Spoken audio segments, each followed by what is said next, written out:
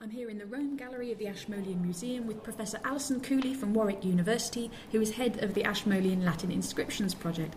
Alison, we're gathered around a case looking at a very small object. Is that really a Latin inscription?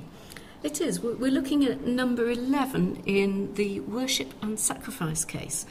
And most people, I suspect, would walk past this without noticing it.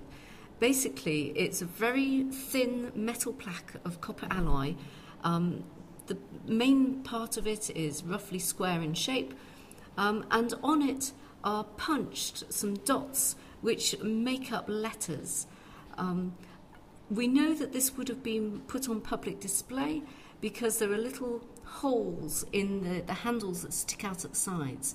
So we have to imagine that this would have been nailed up somewhere or other. So what is it for that it needs to go on public display? What it is it's a religious dedication. It's a dedication to the god Hercules by an army officer, by Marus, tribune of the 20th Legion. The 20th Legion is the legion that was stationed in Roman Britain. That's the Chester Legion, isn't it? That's right. Whereas this was found on the other side of the country in the area of Hadrian's Wall. So it's possible that Marus was perhaps travelling around doing a job on secondment, or perhaps on holiday, or we don't know what he was doing in that particular area. But obviously there's a lot of military presence on Hadrian's Wall as well, so it's not implausible that he was visiting people or just finding out what was happening at Hadrian's Wall. And this dates from the 2nd century AD, once Hadrian's Wall was in place.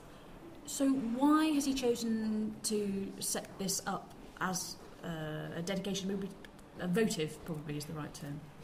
Well, this was probably something that he has done as an individual for personal reasons, whereas often we think of Roman religion on a very big scale with huge temples, large, smelly, messy animal sacrifices of things like bulls. This shows the other side, a more intimate side of Roman religion, where a single individual could take the effort to create a relationship with a god that he thinks is going to be of use to him.